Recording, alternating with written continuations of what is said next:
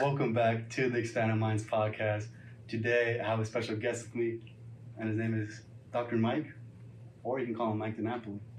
Which one do you prefer? I go by Dr. Mike in the office. Dr. Mike in the office, and that's where we're at right now. So, Dr. Mike has spent over 26 years mastering the art of chiropractic treatment and currently treats his patients in his office, Pasadena Family Chiropractic.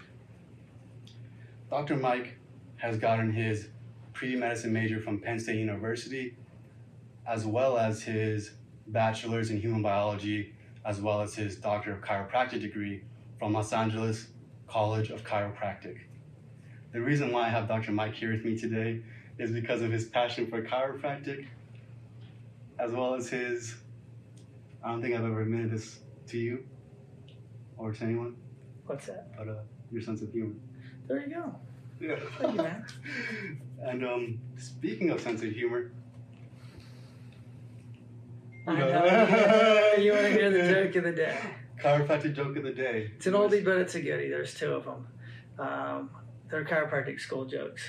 Okay, So, let me. Why did the dinosaur flunk out of chiropractic school? You said this one more time. Because. He failed to adjust. Okay, My parents were excited when I went to chiropractic school because they realized, it's probably the only place that you can go to school and actually talk back. Classics. Yes. Good reminder. So what's your joke of the day, Easy? What do you call two chiropractors that are best friends? I don't know. Vertebros. Oh, that's pretty good, bro. That is pretty good. Vertebros. I probably got you. Yeah. I mean, I've been getting you, but I know you've been laughing under the surface. Yeah. When I say them? Yeah, deep. Yeah, deep. Deep underneath the surface. You see the bubbles coming up, man. So. Vertebros. That's pretty good, man. I got to give it to you. Thank you. Yeah. I'm sure people across the screen are chuckling at that one. Oh, they're dying. So, I'm curious about your story, how you actually became a chiropractor, because there's a lot to chiropractic. Just from doing my research, there's a lot to chiropractic that I, initially as a patient, I didn't really catch on to it. Yeah. And then, obviously I did my research on, there's a series of events that unfolded that led me to actually research it in the first place. Yeah. But so why did you start doing chiropractic, and what made you so passionate about it? I'm probably your classic case. I got hurt as a kid playing basketball, like up until age 13 or 14. If you ask me what I was going to be doing, I'd be like, I'll be playing an 82-game season wearing an NBA uniform because basketball was my passion, what I did. In ninth grade, I got hurt doing layups. Went in and did a 360, landed wrong, and pinched my sciatic nerve. Ninth grade year was pretty much on the rocks at that point. I was super small. 10th grade, I did not grow. Played JV, didn't play varsity, so I was bummed out. But at the end of my 10th grade year, I was in the library, and my good buddy, Dr. Danny Allen, who also became a chiropractor, but we were just students together, asked me what I was doing. I said, hey, I'm looking at careers, physical therapy, acupuncture, blah, blah, blah, blah, blah, sports medicine, that kind of thing. And he gives me a little quote. He says, the doctor of the future will give no medicine. He'll interest his patients in diet, human frame, and the cause and the prevention of disease. And I looked at it and I was like going, that's amazing. Yeah, that's what I want to be. I want to be the doctor of the future. It sounds perfect. What are you talking about? And he says, it's chiropractic. So go check out my chiropractor. He'd been a power lifter. I think he was a top 80 power lifter in the country in his weight class through high school. And I went to see Dr. Loomis. Eventually I worked for him on the weekends. I cleaned his cars and I cleaned his office on Sunday mornings. And I started at the end of my 10th grade. My pain cleared out in about a month and a half. I grew, I got stronger, but probably my temperament changed a lot from being just an angry kid and being snappy to being pretty laid back. But while I was in his office, you were talking about the depths of chiropractic. I watched him adjust people, and I had my epiphany moment was I walked in one day, it was on a Sunday morning, and a little old lady came in with her cane and could barely walk. I was like, oh my God, if he adjusts her like he adjusts me, I don't know if she gets up, it's going to be crazy. And he did. He adjusted her pretty intensely. She got up, grabbed her cane, and walked out of there with no problems. I was like, Doc, that's amazing. I said, I think this is what I want to do with my life. complete career change everywhere that I've gone. I think I want to be a chiropractor. And I got into a discussion with Dr. Loomis, and from that moment on, I said, I'm going to be a chiropractor. I was age 16. Those Sundays, I used to read his green books. You can almost see the posters back up into there. Dr. Palmer and the other Dr. Palmer, the founder and the developer of chiropractic. Yeah. I used to read their philosophy books and didn't really understand them, but said, these cats are pretty bright. There's something about them. And as I got into that philosophy of chiropractic, I realized that it was congruent with who I am as a human being. At that point, I was a Catholic, and who I was and how I looked at life and what I wanted to be. And that's how I got my chiropractic start. So at 16, I knew what I was doing. I went to Penn State, did pre-med, which basically was pre-chiropractic program. The pre-chiropractic program that I put together, my advisor was Dr. Mitchell. He was always trying to talk me into becoming a medical doctor, which was kind of funny. His parents were both medical doctors. So I just go, well, how are they doing, Doc? He's like, not so good. They both ended up with Alzheimer's and dying early. So I was like, I really don't want to go that route. But the pre-chiropractic program I did at Penn State ended up becoming the backbone, pun intended, for their pre-chiropractic program that they still run today, from what I understand. Okay. So it's kind of cool. That was back into the 80s. From there, one-way ticket to Los Angeles to become a chiropractor, LA College of Chiropractic, and I've been practicing not quite 26 years. I'm at 34 years, man. I graduated over 26. Correct. Yeah, over 26. Graduated in 1989. So I started seeing patients underneath other doctors' licenses when I was 23 years old, licensed at 24. That's awesome. Yeah, so it's been a passion. It's been an amazing journey. There's times I come in here and I pinch myself, and people are just like going, you still like being in here? It's like, yeah, I love being in here. Especially when there's kids and there's stuff happening. It gets pretty fun. It gets pretty wild. I just have to pinch myself because it was the dream that I had back in there. It's what I visualized as a kid. Yeah. So. Kids and dogs. Kids, dogs, love old people as well. People in between, they're a little more difficult. They're caught up in the human race. They have too much stress in life, man. Young people are pretty exciting. Older people are amazing. And a lot of people in between are so stressed out. I feel bad for them. Yeah. You kind of touched on, Daniel David Palmer or D.D. Palmer and B.J. Palmer. What about their philosophy stood out to you specifically? Well, it was congruent with my Christian beliefs. The power that made the body heals the body. D.D. Palmer, who founded this thing, says, to study the creation, which is us, without studying the creator, which is your God. It was like studying the product without studying the producer. It doesn't make sense.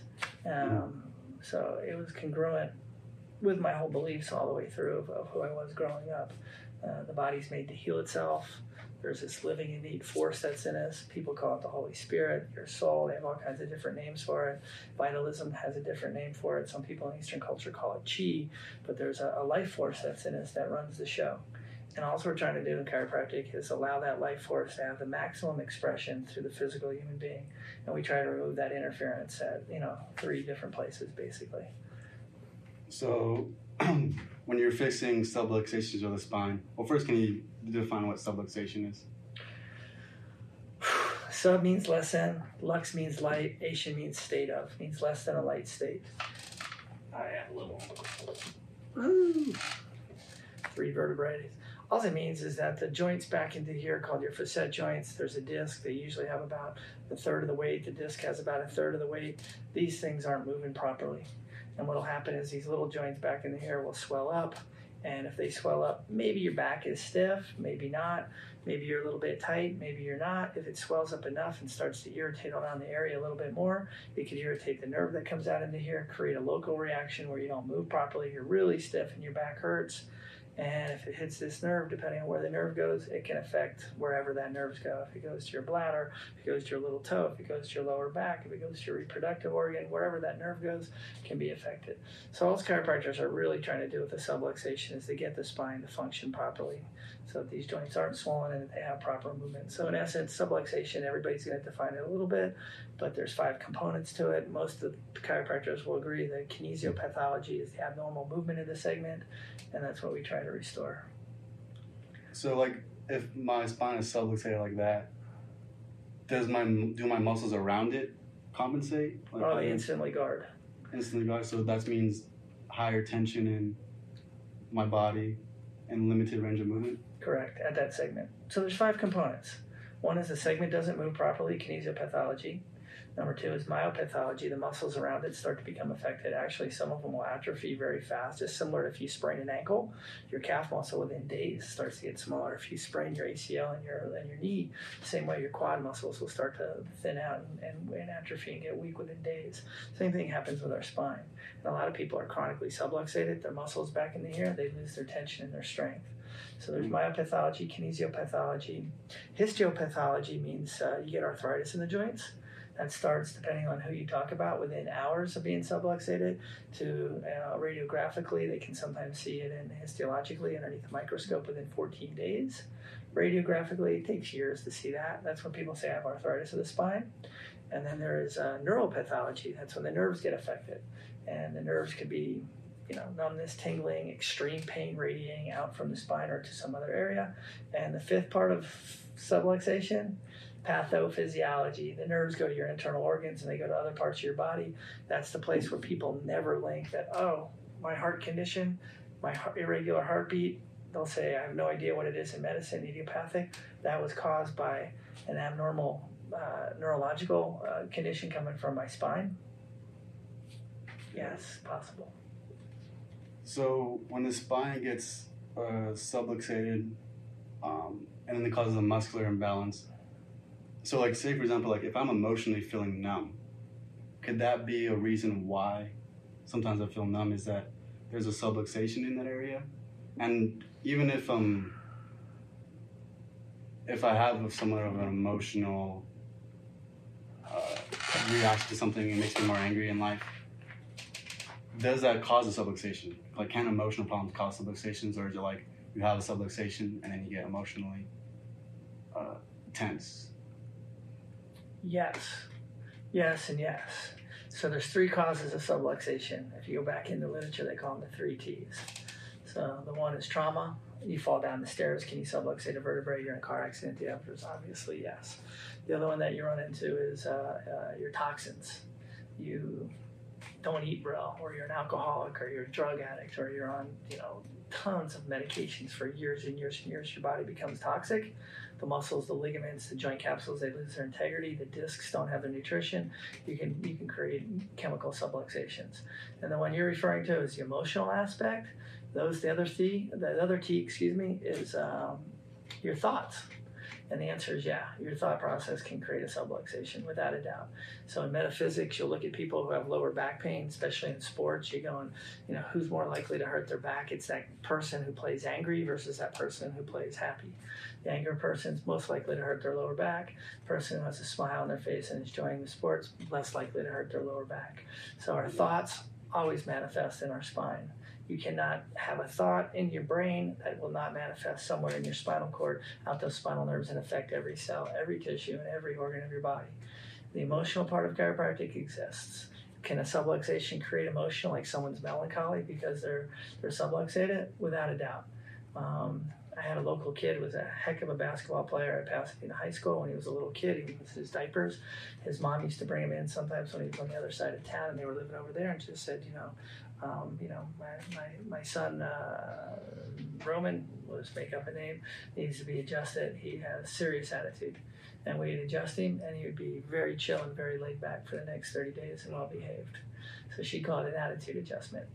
I saw someone the other day got their first adjustment in the office, and the same way, they went home and they said, I cried, I had emotions, I had things I've never felt before.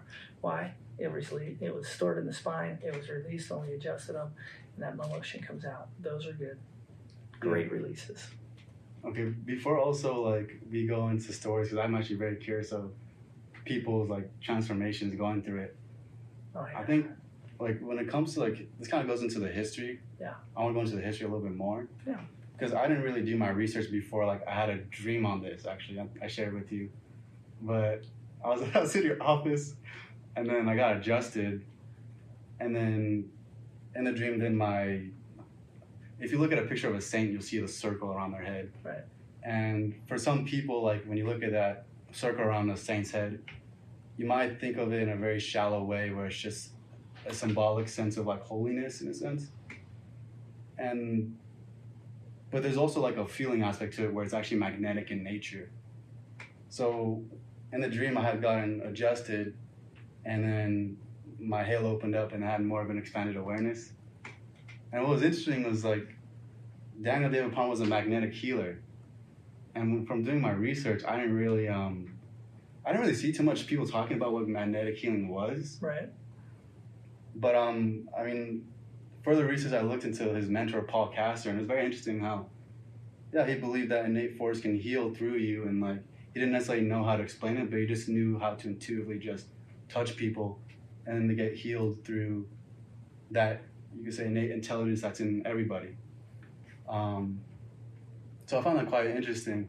I mean, do you have any thoughts towards like when you talk about that ability to heal and the magnetism in your body? Like, do you have any thoughts towards that? Oh, without a doubt. So if you look at D.D. Palmer as he did Mesmer's work, and so sometimes they actually touched the body, and sometimes he didn't always touch the body.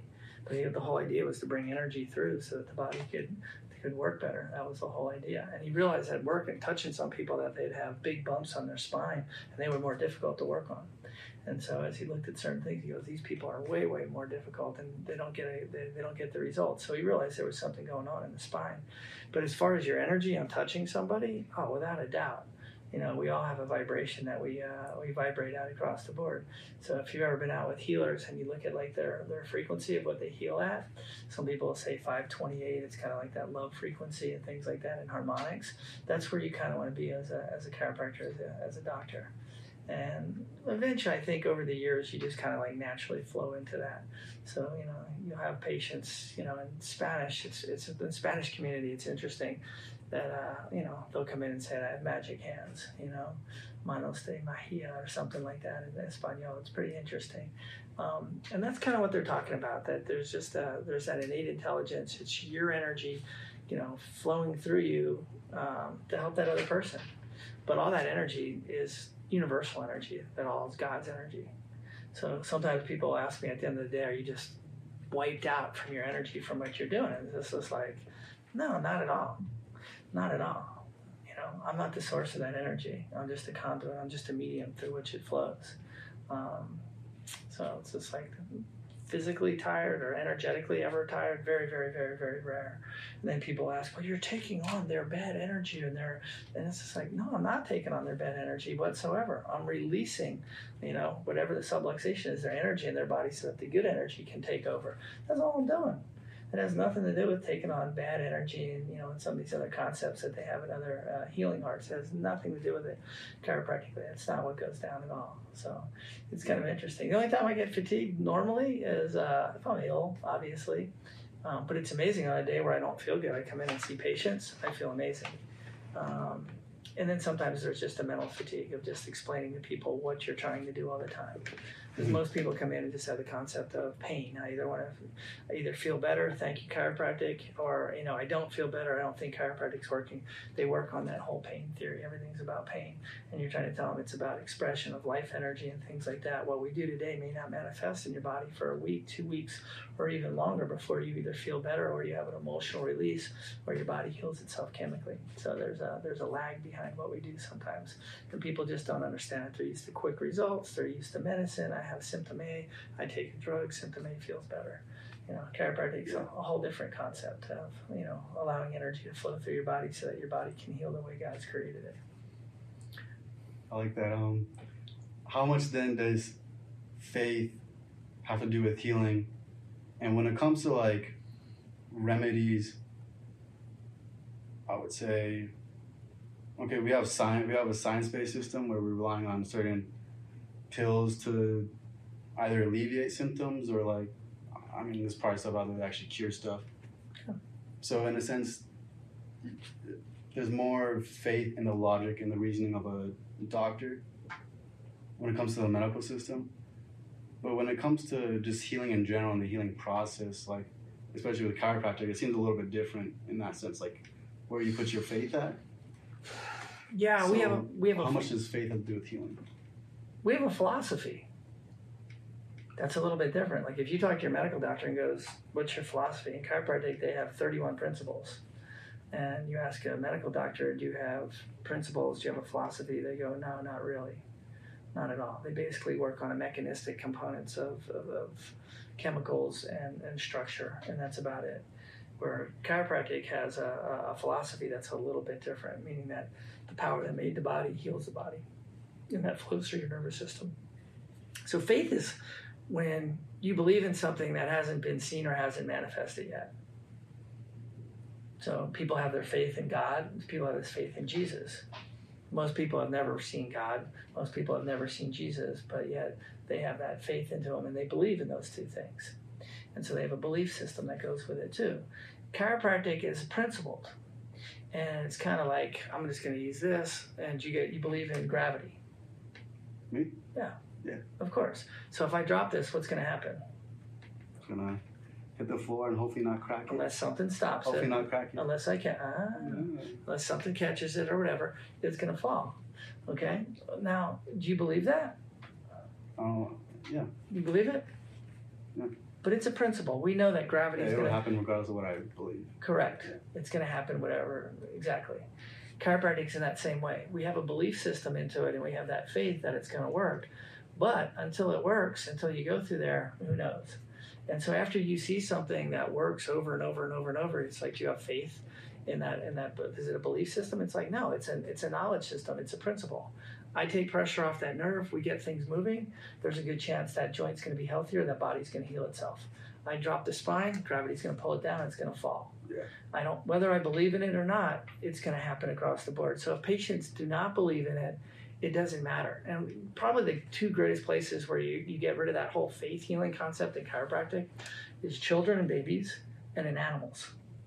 I don't convince a dog who can't walk that, hey, I'm going to adjust your C6 that's subluxated and the disc is herniated, take the pressure off your spinal cord and your spinal nerves, and your limbs are going to work better. You know, and the dog doesn't have to go, okay, I'm going to pray to God and believe. The dog has no idea. The owner's looking at you like you're crazy. I got a vet referral so I can do this. Do your thing, Dr. Mike, because we're not spending, $50,000 or whatever it costs, $10,000 for your surgeries. And so they'll come in and they'll let me work on the dog for a few times to see what happens. And that dog sometimes heals up and has a miraculous healing. No faith. Same way with the baby. The baby has colic, or the baby is constipated, or the baby can't turn its head with torticollis. Those are the common things we see with children, or can't suckle properly. It's not like we've convinced the baby. There's no faith healing into there. It's all about just taking the pressure off. And then once you've seen something long enough, just like you believe in gravity, you don't have to say I have faith in gravity. You can say I believe in gravity. No, it's a law. It's a principle. That's how we look at chiropractic. Eventually, it becomes law. It becomes principle. And it does make us different than medical doctors. It makes us a lot different. And it's probably that one place that separates us from physical therapy and everywhere else across the board is our philosophy and our early roots philosophy. And unfortunately, in chiropractic today, a lot of the chiropractic schools don't teach it. And a lot of the younger chiropractors today have no philosophical background. They have no concept. And what they're actually doing is not that much different than an orthopedist or a physical medicine or physiatrist or a physical therapist these days. And that's kind of sad. And I think when you don't have that, you're probably not going to get, quote unquote, the biblical healings and the miracles that are out there. Mm-hmm. So what's the line? Where do you guys connect though? So there's obviously more heavy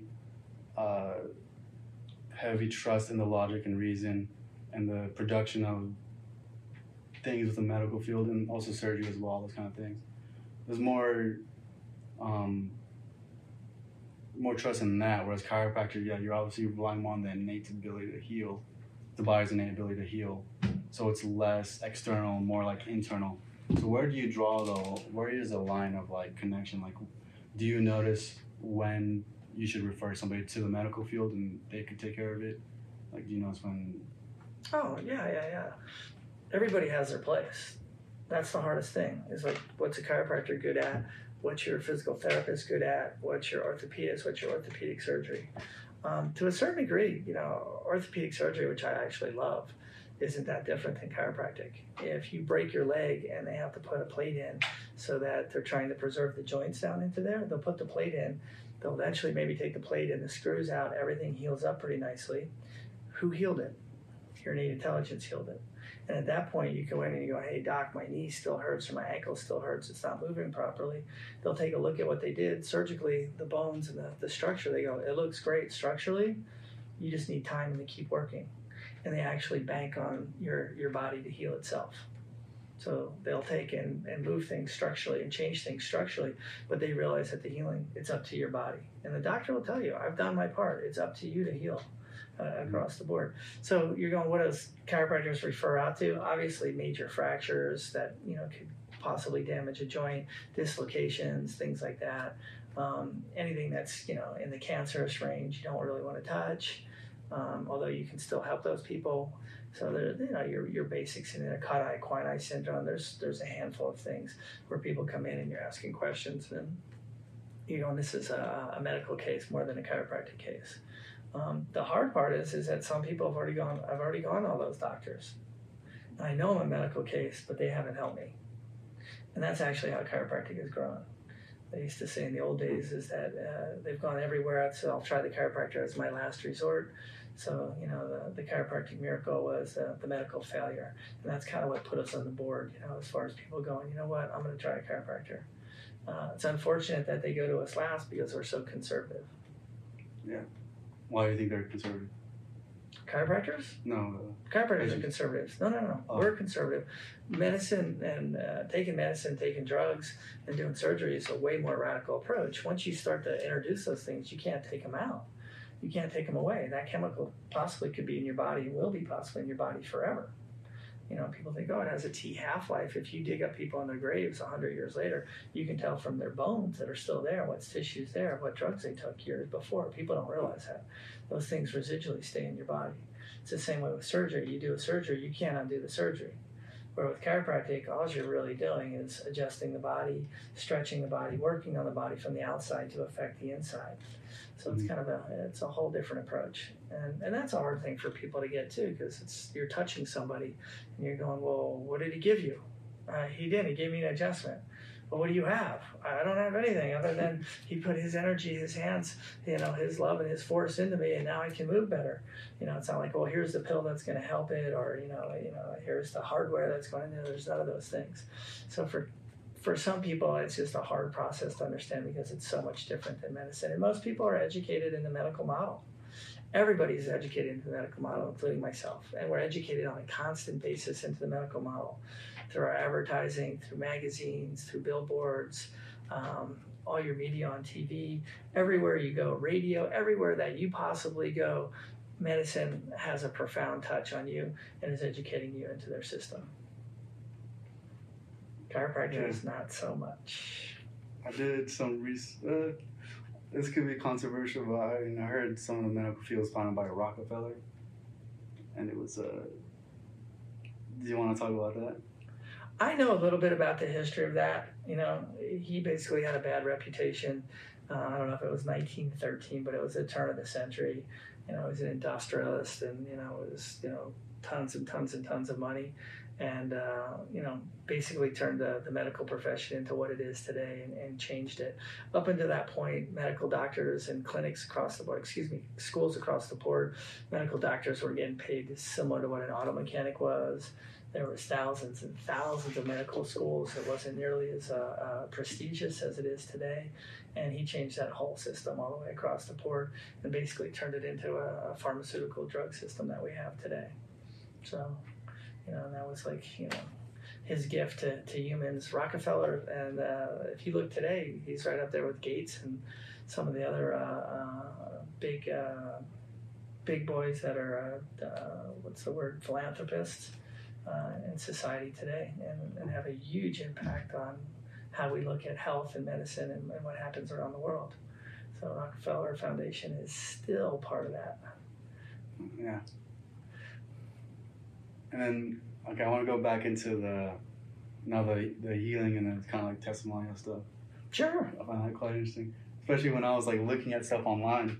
Some of the adjustments that I saw gave me chills. I'm just like, whoa, you can pretty much sense their body open up and they're healing. You can see them emotion releasing and everything. It was very, very cool. So what are some healings that stand out to you and that have touched you deeply? I've been asked this question multiple times. I could stay here all day and talk to you. I've worked on people moments before their death. I've worked on people who weren't able to conceive, have a baby. Within 30 days, mom and dad got pregnant and had their baby. So from bringing life in to seeing life leave, I've seen the gamut from alpha to the omega, from the beginning to the end. So when people ask, like, what's the most magnificent thing that I've seen, I'm not sure. Everybody has a different idea. It depends on what your value system is across the board.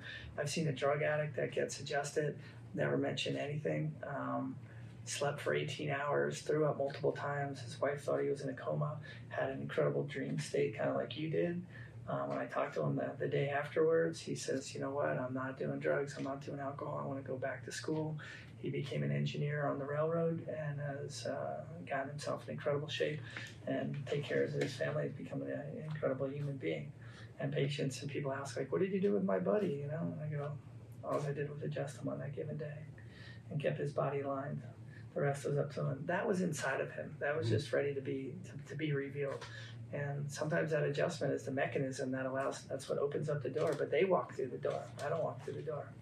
So to see someone's life change from, drugs and decay and degeneration to, a state like that where he's just an incredibly family man and a good guy in the community and doing what God's created him, finding his calling in life and being able to express it, that's probably the biggest blessings. So every day when people ask about it, it's just like, just to be part of people's healing is my blessing.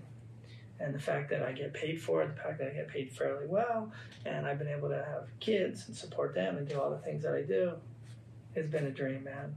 Yeah. Again, I come back and I pinch myself every now and then. And to be in the category with other chiropractors that are just amazing, from my mentors to, like you're talking about, Reggie Cole, who I've almost met all these guys. And they're just amazing human beings. They share, they give, they teach you about giving and being kind and giving from the heart and service. It's unlike any profession in the whole wide world. Mm-hmm. It really is, man. It's unlike when you really get into those roots and you really see what it's all about. In my 30 plus years, I've never not accepted somebody because I didn't have the almighty dollar, And that's pretty neat. When you see a homeless person who comes in who's back there grabbing my quarter out of one of my cups to pay for their adjustment that day, and they do that every day that week. And 5 months later, they're coming in with nice clothes on, they're in school, and they've cleaned themselves up, and they're doing fantastic. You're like going, that's awesome. Yeah. That's an awesome feeling. So the blessings, the healings, like I said. How about with your mentor? I've had multiple mentors. My father left when I was pretty young in age, and most of my siblings, kind of left the house and graduated, took off too. So I've had mentor after mentor after mentor in life, and that's actually been a great blessing because you get to pick your mentors. So it's kind of neat. In chiropractic, I've had so many, from Dr. Schofield to, Reggie Gold to Dr. Sigafus. I mean, it just goes on to Clarence Gonstead. There's just so many amazing chiropractors. The lady who runs Oklahaven, Bobby Droscher, just a kindest, sweetest lady in the whole wide world. You just get in the room with her and you feel this energy and this love for her to service children and what she does. You're just like going, ah. So there's been mentors, and I'm sure there'll be new mentors. Amazingly, sometimes I have young mentors. So some people are surprised. It's not always the oldest guy out there. Sometimes, like you were talking about, you see chiropractors that give you that spine-chilling things. There's a lot of them that will do Instagrams and do adjustments on there. So sometimes you'll see the good chiropractor, Dr. Kenji. The guy's amazing. Just loaded with love, energy, chi, smiles, and just charisma. He's a little bit younger than I am, but just an incredible human being. So you end up picking up from those guys and picking their brains and learning from them. So it's not always the older guys. Sometimes it's the younger guys. Some of the younger people are amazing too. So you can have mentors, young, old, everywhere in between. Yeah. It's fun looking for a mentor, because if you're looking for mentors, it means you're looking to grow. You're looking to learn something. And you can learn from people all the time. what are you like looking to learn now? Like, what's something that you feel like can help you develop your practice?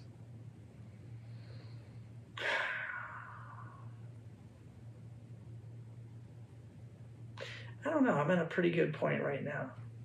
I've learned some good techniques.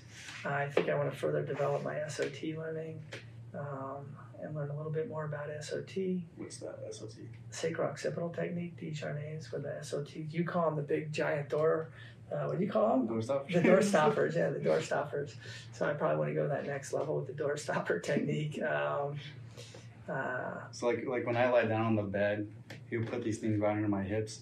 And they're for like, are they for evening out my hips or what is it? They balance your pelvis, they traction the spine. Okay, yeah, so Yeah. I call them door stopper because they literally the shape of a door stopper. They're big. First thing I thought of. Yeah. So you learn advanced in SOT stuff. Probably SOT as far as technique. Philosophy, that's every day, you know, and a lot of that's not really learning it, it's just relearning it. Just having that faith in the innate system of the body. That's the one thing that you'll see with chiropractors that have been around a long time. You know, that, you know, hey, can you help me? The answer is, you bet. You know, you never know what you say, do you think, how it's going to affect one person or a million people, and how it's going to change stuff. It's just the most amazing thing in the whole world. Hey, there's the postman. I got a couple pieces. Yep. Oh, where are they at? Looking good. Looking for the Easter egg. There you go. Thank you, my brother. And then Yes. Yes, the postman's a patient. He is? Yeah. Okay. Yeah. That's the one thing, man. In chiropractic, like, you try to touch everybody that you possibly can. So you offered it to him when you Heck went yeah. off him? That's cool. Yeah. The fun part's my cleaning crew. They just don't get it. From my other office, that cleaning crew still comes in and gets adjusted. Mm-hmm. Because D. Palmer adjusted his janitor. Yeah, that's the first one. Harvey Lillard, yeah, who was like the black guy, and no one talks about that in Black history, gets the first adjustment, gets his hearing back. And everybody thinks that, you know, oh, he's a black guy, he's a janitor, he's poor. No, he owned the building. He owned multiple buildings in Iowa at that time. Yeah. Yeah, people don't know that. He had way more money than D.D. Palmer. D.D. Palmer never really became wealthy. BJ's son became very wealthy. Mm-hmm. So you practice the Gonstead method, right? Is that what you started out with at least? That's where I first started. Actually, I first started in school doing receptor pneumo, which was pressure points, Travell's work, a little bit of osteopathic, and then I got into Gonstead as a biomechanical system, which was C.S. Gonstead's work. And then from there, I've been all over the place, just constantly learning technique. You know, the idea is like, why just become, you know, if you're Gonstead, you can only do Gonstead. Or if you're applied kinesiology, you only do applied kinesiology. Mm-hmm. So it's like, no, I want to learn them all and figure out where their best application is, because every human being that walks in here may respond differently. And that's been fun. A lot of times where I learned a lot of that stuff is out at seminars from other chiropractors. That sounds fun. Yeah, and I'm a monkey. So, you know, growing up as the smallest kid in my family, you're always imitating everybody. You come from a big family. You know how that goes. Everybody's just like, you know, making fun and having a good time. But you become good at it. You know, whether it was a basketball move that my brother did, you know, and I'll imitate it, you know, and I'll just like, you know, look at him like, yeah, you know. I jump a little higher, I'd lay up a little higher off the glass than you, but it's the same move. And it was the same way because I was a monkey my whole life, imitating my siblings and imitating everybody to become a chiropractor. To watch somebody do a technique and imitating it was pretty easy. It was almost natural for me. So, what's the most challenging technique that you had to learn? And can you also like give a definition of what it is too, like for people that don't know these terms? Ooh, probably the lower force techniques are probably the hardest for me. You know, like a nuka, where you're basically up on the atlas or the occiput, and you're just gently moving things, and it takes minutes to actually do what you're doing, because the feel that you have in your hands is so subtle. So, and same way with craniopathy on children, it's so subtle that you're feeling and you're going, I don't know if I actually got the change. This was actually really cool. This is a little bit of both. Is a baby was born to two blind people. The mother had been blind since birth. The father somewhere in his lifetime had lost his vision. So they connected, they fell in love, and they had babies. The babies were born with no problems, their normal eyesight.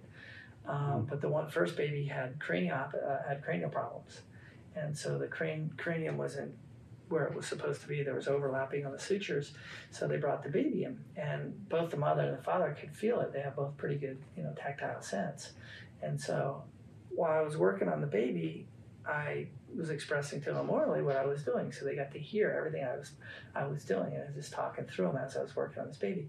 So when I got done on the baby, the cranium felt amazing. The sutures, the overlapping, had pretty much cleared out. The fontanelles had lined You're up. moving it around, right? Very, very, very gently, very gentle. And so when I got done and I was feeling the baby's cranium, I was like, Mom, Dad, this feels amazing. Which the two of you have the best tactile sense to go back and recheck the baby. And they said, probably the mom. So the mom came over and she felt the baby, and just to have her bring her hand over the head of her baby's hand and go, oh, I can feel it. It's smooth here and it's over here. Yeah, so that's kind of one of those stories. It's kind of an amazing story because you have somebody who actually gets to recheck your work and maybe has more of a sense than you do, especially when it's their own baby and they've been blind their whole life. Okay. So, but the lower four stuff and the craniopathy are probably the hardest for me, without a doubt, because they're just so subtle. Okay. So. And I'm curious to kind of hear when I first came in, how was my spine like? And then over time, how have you seen it change? You're delving into a HIPAA thing right now, talking about your own health. A what? You're going into HIPAA, the Health Insurance Portability Accountable Act, where you're not really allowed as a doctor to talk about patient stuff. So you're kind of pushing into there. Okay. So without quote unquote your written agreement across the board, I really can't go there. Okay. Even with your oral agreement, I want this done and everything else like that, Okay. So I'll have to steer away from that.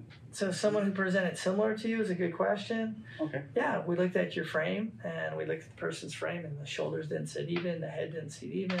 There was anterior carriage, there was muscular imbalances down in the calves, and I feel my calves. Yeah, and there was structural stuff that you saw in this human being that probably were genetic, from the structure of their chest, their clavicles, and things like that, where you're going, is this someone that you can completely align and make perfect? The answer is no. But can you help them function better in life and keep their body aligned? The answer is yes. It's almost like working on someone with crooked teeth. You have to take extra care. And unless you're in orthodontia and really going through and trying to do surgery and change stuff, you're not going to change the structure of those teeth very easily or very readily. So it's just a matter of keeping a person like your spine into its highest functional state for a long enough period of time, and there's a possibility that you'll have a structural change. Yeah. Have you seen people with scoliosis get better or completely cured, or is it just you better their ability to function? It depends. You have to be really careful with scoliosis in kids. If you get someone who's an adult to change your scoliosis, you can. Scoliosis is when the spine curves, they say, 15 degrees or more, and there's different types and classifications. So that in itself is a whole science right into there. It's very interesting. There's times where we see a kid with scoliosis, and I just say, I don't really want to touch it. I wouldn't let a chiropractor touch this. Just let it be. There's other times where you want to say, let's try to correct it, but you have to be very careful on what you're doing, and you're hoping that the kids will do the exercises and things. There's other times where you send them out to the medical doctors and say, hey, you need to brace. This is going to get really, really, really bad. You need to brace it. And, we put a brace on, a customized brace, and the kids wear it for 23 hours of the day. So there's times for that, and there's times for chiropractic, and there's times where you just don't do anything. You just sit and you wait, and you re-x-ray them and you reevaluate them. So it's a little bit more in depth than, hey, we straighten out the spine. I once was on stage with Fred Barge, who's a famous chiropractor, and he put up a picture of a girl with scoliosis, and he says, young chiropractor, can you change this scoliosis? And chiropractor after chiropractor was going up and explaining to them, I'll pop this one, and we'll straighten out the spine here and there. And the answer is that without seeing a side view to see where the holes are, where the nerve's coming out, you don't know whether to work on this. Without seeing the whole picture, you can't really respond to it. And that's a big thing that you run into. You have to see the whole picture of the spine, and you have to actually have that person inside in your office to evaluate them and see what's going on. to see how their body goes. So if they have a curve, but it moves and it functions perfectly, why would you want to correct it? Mm. So it depends. It gets pretty intense, man. But yeah, I'm trying to figure out like what's so risky. Like what could go wrong? You make it worse. So I've seen x-rays where they went to a chiropractor. It happened to be a chiropractor. I think they were in Taiwan. And a girl was, whatever, 13, 14 years old. She had a 12, 13 degree curve. She went underneath chiropractic care. He took a picture 6 months and a year later. That curve went to 20 degrees and 30 degrees. And so underneath his care, it seemed to get worse. When I asked them what they did and they kind of described to it, I just like went, ooh, I don't know if I like that. I wasn't there. Maybe it would have progressed on its own, but you'll see cases like that. There's a book by Dr. Mendelsohn. It's Confessions of a Medical Heretic. It's an older book. He's passed away. And there's a chapter in it on scoliosis where he talks about sending people to a chiropractor. When I first read it and I was younger, I got offended how chiropractors actually mess up scoliotic spines all the time. And I was like, no, that's just a medical doctor, not understanding across the board. But you do see it in your profession. You see people who don't know how to manage it across the board. It's a specialty. So. Okay. I have one in practice right now where the curve in between her shoulder blades has done fantastic. It's at about 16, 17 degrees, the last curve we saw. And she's young. She's 10, just turning 11. It was down to like 8 degrees or 6 degrees. So it was pretty amazing. So yeah, I see stuff like that. It's kind of cool. Yeah. And the parents get excited. And, and I've seen other ones that don't change and everywhere in between. So it's, How do you know when your spine needs to get adjusted? How do I know when my spine needs to get adjusted? Your spine, and we'll start with you, and then in general.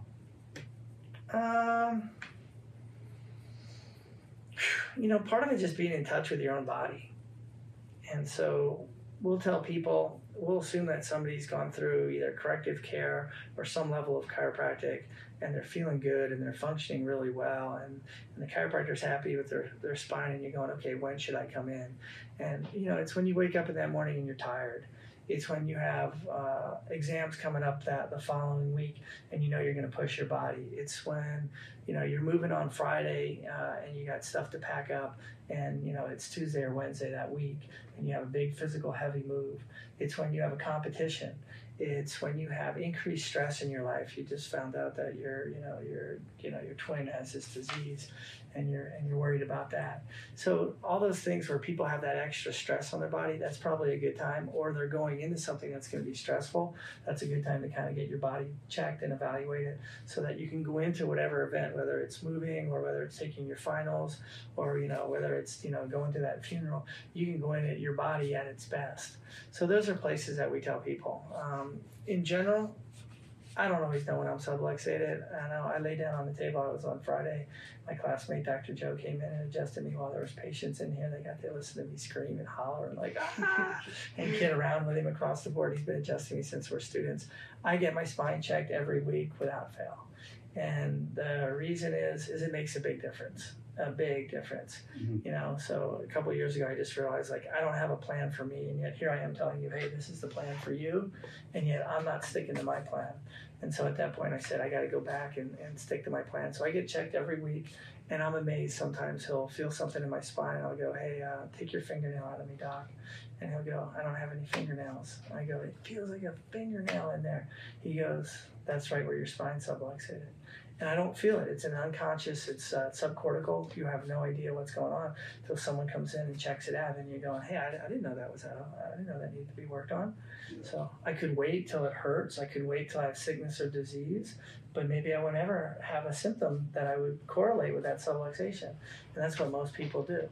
So that's where chiropractic is proactive, to keep that spine functioning, keeping that nervous system at its best, so that we don't have, major subluxation, degeneration, arthritis, and all these problems down the road.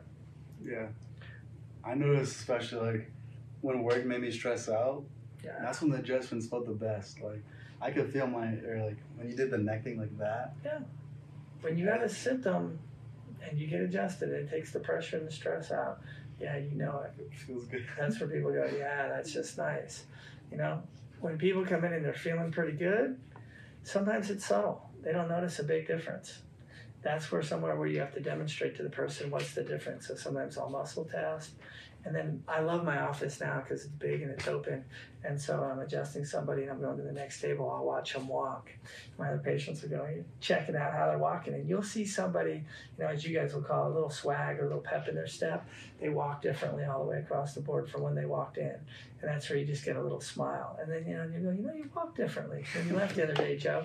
And they'll go, oh, I did? I didn't even notice. And then sometimes I can see them on the walkway back on the other wall coming here, and I'll poke out through the shades and take a look and see them just bouncing. I'm like going, yeah. That's a nice feeling, just to know that there's that little subtle difference in their overall physiology of how they move. So if I'm walking with my hips just swaying like that, that's a misalignment, or is that? Could be what's normal for you. Okay. You like chiropractic jokes, so I don't know if I ever told you this one, but it's kind of funny, but it's definitely dirty. So 2 chiropractors are sitting on a park bench and they're both retired, and an old man comes down and he's walking really slow and he's got this hobbling gait, and the one chiropractor looks at the other chiropractor and says, hey, chiropractors, gentlemen, bet I say it's femoral acetabular, it's his hip joint in here. And the guy goes, nah, man, I'll take that gentleman's chiropractic bet. I say it's his sacroiliac. So the other guy comes over and they grab him. They go, excuse me, sir, do you mind answering a question? We're 2 chiropractors. We're retired, and we both think, something's wrong with you. We want to settle this thing. And so the first guy goes, my buddy over here thinks it's this joint right in here, like you've hurt your hip, you have arthritis in your hip and things like that. And the other guy goes, no, I can see why you think that. He goes, but that's not what I got today. The other guy goes, I told you. He goes, pain's back here on your sacroiliac, it's back on the pelvis. The old guy says, no, I can see where you think that too. 2 chiropractors look at each other. So what is it? He goes, I was walking down a little bit earlier. He goes, I thought I had a little, just a little gas that needed to come out, but a little bit more came out. And that's why I'm walking funny. That's your dirty joke for the day. It's a visual. So we watch people move all the time. And when you watch people move, if you watch somebody like the typical is a female with high heels and you watch how her pelvis swings, and sometimes you'll see they swing and one side swings more than the other and you kind of look like that's kind of funny. Or you'll see a dog or an animal the same way with the back end, one side swings more than the other, has a little bit more swing or giddy up. Actually, the side that normally has the more movement into it is the side that's locked up. That's the side that's usually subluxated, needs to be addressed chiropractic.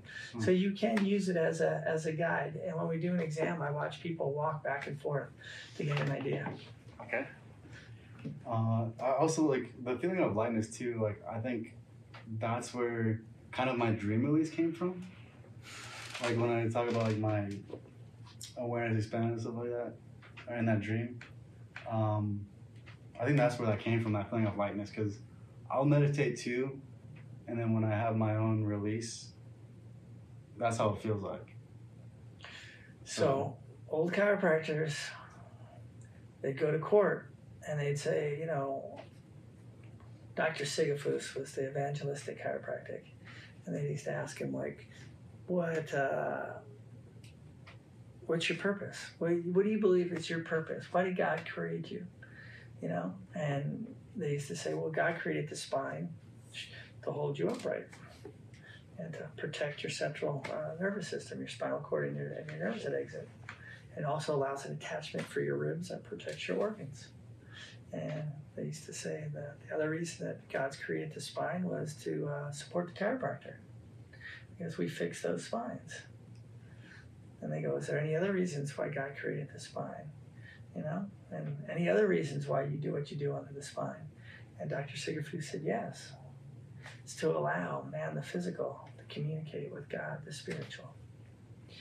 When you're subluxated and you're in pain and you can't express through your body, it's going to be a hard time to get into prayer and meditation, listening to God and speaking to God. When you're on drugs, you're not probably going to be speaking to God. And I know people do tons of drugs, and there's ayahuasca and these low levels of drugs that people all the time think that they're getting spiritual with and have spiritual releases, and I understand that, and I get where they're coming from. That's how they break through. And that's their thing. In chiropractic, we take a look at just having your body feeling amazing the way it's supposed to, the way the nervous system's supposed to work, you'll be able to find God. You'll be able to communicate with God. Your frequency, your vibrations, your ability to, just as your brain communicates with your body and your body communicates with your brain will communicate with a higher spiritual and back again. Those pathways open up. And that's a big part. So people go, oh, that's crazy.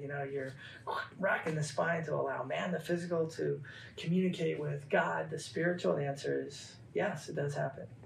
Yeah. For everybody, no. And again, it's part of chiropractic that chiropractors don't love to talk about, because they're like, oh, you're a faith healer, or you're the supernatural, or you're out there across the board. But it happens. It happens every day. People will tell you, Doc, I got adjusted. I was in your parking lot, and here's what I felt. And a lot of times what they were feeling at that movement, at that time, manifests and comes to be. It's an amazing thing. They have an insight. Like what? Like just insight in their life? Or like could be. Intuition? It's intuition to the future. Could be. Yeah. All those things, Just like the guy that we adjusted and had his, slept for 18 hours and said, hey, I'm changing my life, and did. I've had people went out and cried and says, I feel really, really, really alone. I don't know what's going on. Within a few months, she lost her husband. He had a brain tumor, and he died. Yeah. So she had that feeling. She knew something was going to happen in life. She had a spiritual breakthrough from having her spine adjusted. In neuroscience today, they take a look and they look at the brain and how it functions. And chiropractors, and they've tried for a long time to take our idea of what we do from pain and change it to brain. Instead of coming in thinking about your pain all the time, come in and think about your brain, which is your nervous system, and your brain's working.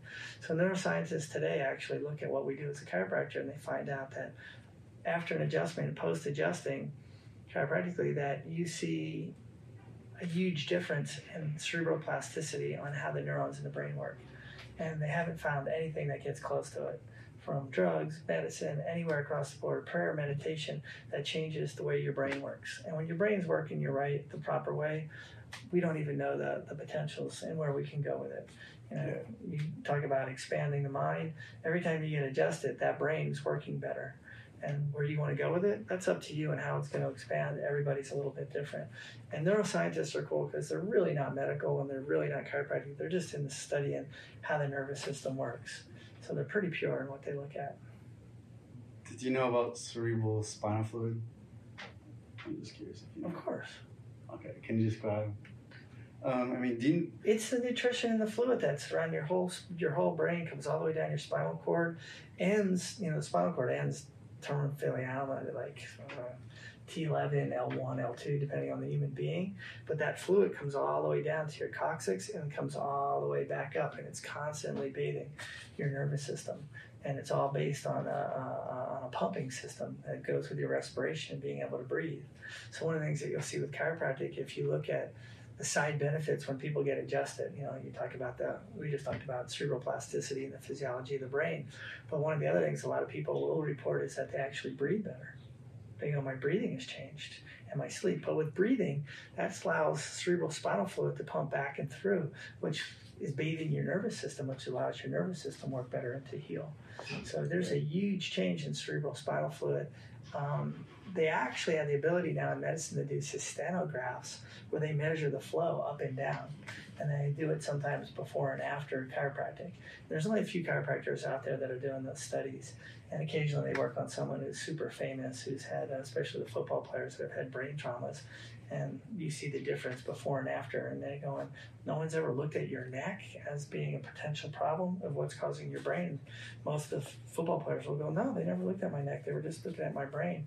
The CTE, the concussion, traumatic encephalopathy that occurs. They never looked at my neck. They get their neck worked on, cerebral spinal fluid's flowing up and down, and there's a huge change. The brain can now actually heal itself. So wait, how often does it go up and down? It's on your respiration cycles. So it depends on your cycles and how much it's flowing up and down. It depends on your movements as well. A baby, not so much. So with a baby, that's why we teach people to rock your baby. That's why they love rocking. That rocking brings all the fluid up and down and up and down. But the exact amounts, how much flows and everything else, I haven't looked at in a long time, so I don't know. Yeah. Yeah, the exact. And so it nourishes. So what exactly does it do? It nourishes your brain to restore itself, or like what? Did I get that correct? It's like the blood. The blood comes to your, to your body parts, and it carries your nutrition, and it carries your oxygen. That's what the cerebral spinal fluid is to your meninges and your nervous system. Okay. It's the exact same stuff. It helps the nerves function properly. It gives brings in nutrition. Okay. All those things for the nerves. That's exactly what it does. You've heard of the blood-brain barrier, where you can't get blood into your brain? That's what they talk about. There's that blood-brain barrier. So that whole nervous system has its own fluids and its own systems, and your brain creates it. The choroid plexus creates a cerebral spinal fluid, and it flows through, and it has to be flowing. If it's obstructed, and this is the fun part of it about chiropractic, like you asked about techniques and how we look at different things. There's chiropractors, that's their whole focus, man. It's just cerebral spinal fluid flow. You can look at chiropractic just from that standpoint of like going, hey, we just work on CSF flow, and this is what we do. Other people can go, we just look at motion. Other people can say, I like scoliosis. Other people can say, I just want to work on people who want to become more spiritual aware and be able to get into that, that next era and change their, as you say, the halo over their head, to change that aura, to allow that goodness to flow. Everybody, there's so many different things that can happen with chiropractic, and specialties within chiropractic. So when you said like when chiropractic aligned with your life, what exactly aligned with it? Like when you said it aligned with the way you thought. So then how did you think back then, and how has your thinking changed over time? Is it still the same? Still the same. Taking a drug never made sense to me. Finding the cause of your problem made sense to me. Taking a drug if you're in extreme pain or if you were going to die, life-saving drugs, I understood that. Diabetes, somebody who has uncontrolled diabetes taking insulin, I understood those things. But for taking most of the drugs that were prescribed, especially back in the 80s, and I think it's still today, fall into painkillers, anti-inflammatories, and muscle relaxers, is that you're just covering up a symptom. You're not getting to the cause. And so when I took a look at it, going, well, we go to church, we study the Bible, we study what's happening out there, and people say, your body's made to heal. It's made to be an expression of God's love. And how do you get there? Is it you have to take more drugs and it needs surgery? Sometimes those things are needed. But in general, the answer is no. You need to nourish it. You need to take care of it. You need to align it. You need to allow that energy to flow. You need to know what to eat. And so when you look at chiropractic and you look at its lifestyle, it made sense to me. Try to get to the cause. Try to get to the cause of what's really happening. If you have a mechanical problem, you can do all the chemical stuff in the whole wide world. And if you have a mechanical problem, and once you get that area moving and it's moving the right way, well, you also have to keep it lubricated. You have to drink water. You have to have the nutrition. And that was the other part that in the early days upset me, was that I didn't think chiropractors spent enough time addressing people's nutritional and what was happening. They were just working on their spine to get them out of pain, to have that expression. But how about the rest? How about the rest of their lifestyles? What kind of exercise? What kind of movement? What should I be doing? I have patients who are 90 years old that, are post-cancer and, things going on. They're like, I can't do that. I can't do that. I can't do that. What can I do? It's just like, can you breathe? Can I get you on the wall and do a little squats? Can I do you a little elongation stretch? Can you do this? So I'll have them do 3 or 4 things. And I said, yeah, do this 3 times a day for 5 or 10 minutes. And they go, Doc, it's amazing how much better I feel. So the congruency was that belief system that the power that made the body heals the body, that you don't really want to go to drugs, that you really don't want to go to surgery, that this body can heal itself. And, that's kind of where I took a look. I mean, I really believe that, at a certain point, and a lot of chiropractors do and still do, that, if there's one thing we could eliminate that would make just a profound, huge difference, is no drugs. I know people would get upset, people would die and things like that. That's probably true. But it's so hard to know what somebody has going on with them when they're on drugs. Is it the drugs affecting them, or what's their true physiology? We have no idea. Mm-hmm. So, the congruency was, based on the spiritualism, based on what I liked. I love to work out, I love to train. And, all those things just, it made sense. It was congruent. My spiritual life, my physical life, my chemical life, what I put into my body. When I grew up, I had acne really bad. as a kid. And, I had that stuff called back knee where it was on my back. And, the medical doctors would just give me antibiotic after antibiotic. It would help for a week or 2 weeks. They'd tell me to stay out of the sun because it reacts to the antibiotics. And eventually I got to chiropractic school and I cleaned out my gut and my skin cleared up. And I was just like, wow. And basically at that point, doctors were telling me that there's no there's no science and no research saying that your diet is related to your skin. And I was like but when I eat clean and I do this and I'm out in the sun, my skin doesn't break out as much. No, there's no correlation. And the guy was trying to stick corticosteroids shots into me and just put me on more antibiotics.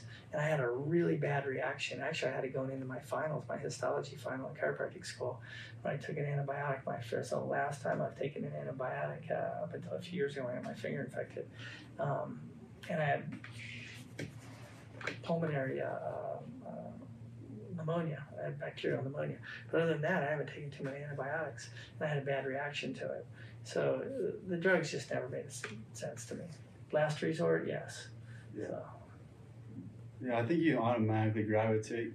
Like, the more aligned you are, I would say even in your spinal alignment, or like when you're more aligned with who you are deep on the inside, I think you naturally start to gravitate towards these things. Oh, like, doubt. If I'm stressed out, for example, I find that I gravitate more towards junk food because of the hit of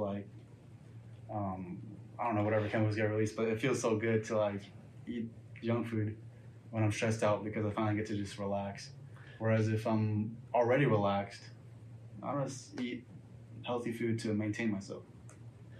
So there's a big difference when it comes to alignment. That misnomer of comfort foods when I'm not feeling good, it's just like, they're usually not good for you. Yeah, and once you change one thing in your life, it's like those wheels on the spokes on the wheel. When you change this spoke over here, these other things change. So when you are aligned and your body is working the right way and you're not subluxated and you're going, okay, what should I have to eat today? You're probably going to make a better choice. And when you're not feeling good, you're probably going to make a worse choice. So when you're stressed out and you have a headache and everywhere else, you're more likely to go for that Tylenol or that ibuprofen and take that. You're more likely to, go eat, garbage, greasy, bad foods, junk foods, your whatever, your Skittles or your Snickers bar, whatever your go-to sugar junk is. And that's something that's hard to teach people. It's really hard. Years ago, I had one where I had a stressful day, went home. I was married at the time. We had kids. We were supposed to be traveling somewhere. Everything was packed up and ready to go. And we had our gal from the church over to watch our house and our dogs. And I was stressed out. And I went up into the cabinet and I got out my shaker and I got out my ice. And she's just looking and she's like, oh my God, he's gonna have some whiskey or he's gonna make a mixed drink. And I took out my liquid chlorophyll, which is loaded with magnesium. And I made a magnesium drink and sifted it out, and I did like 4 shots in front of her, and she was just kind of laughing. And so in that time, I said, hey, what does my body need? I'm highly stressed. I'm, got to get to the airport. I have my kids, everything else. Had a tough day at work. It was a crazy day. And, and I asked myself, what do I need? What do I need in that moment? Do I need the scotch and the whiskey, or do I need the chlorophyll? And I chose the chlorophyll. That's hard to overcome sometimes. Yeah. But if you stop and you ask, usually you'll make the right decision. Yeah. When you go down that subluxation and there's pressure and you're feeling bad, I hear patients every day, and this isn't one thing that, they're like going, you got upset, doc. And it's like, I got upset. I had to take drugs last night, Dr. Mike. I had to take them. And I was like, did someone tie you down, force them up in your mouth, and shove them down your throat? You willingly took them. Well, I had to because it hurt so bad you don't know. And I was like, no, you didn't. I don't take those drugs. I'm hurting. I don't take those drugs. I do things naturally. I don't have to take those drugs. They know it's going to get me upset. They know it's going to kick up my blood pressure a few points. Because people have this, I have to. And it's just like, I don't even have those in my house or in my office or anywhere in my life. Which means I have to get up, go to the CVS or whatever to go get them. I'm not going to go do that. Yeah. Well, my final question is going to be, any last words, and where can people find you? I'm in Pasadena Family Chiropractic. Sometimes LA Fitness. Yeah, I work out at LA Fitness. Sometimes up at my girlfriend's place too, but I'm all over the place. Easy to find. Pasadena Family Chiropractic, Dr. Mike Chiropractor. And for people, keep an open mind. Keep an open mind. People think that chiropractic is this. It's only for car accidents. It's only for lower back pain. It's only for headaches and things like that. They have no idea the possibility of the nervous system, their brain, and the potential that they have to be a more incredible human being, to be healthier, and less likely to have sickness and disease by going to a chiropractor on a regular basis who actually adjusts and takes care of them the proper way. All right, lovely. Well, nice having you on. Thank you.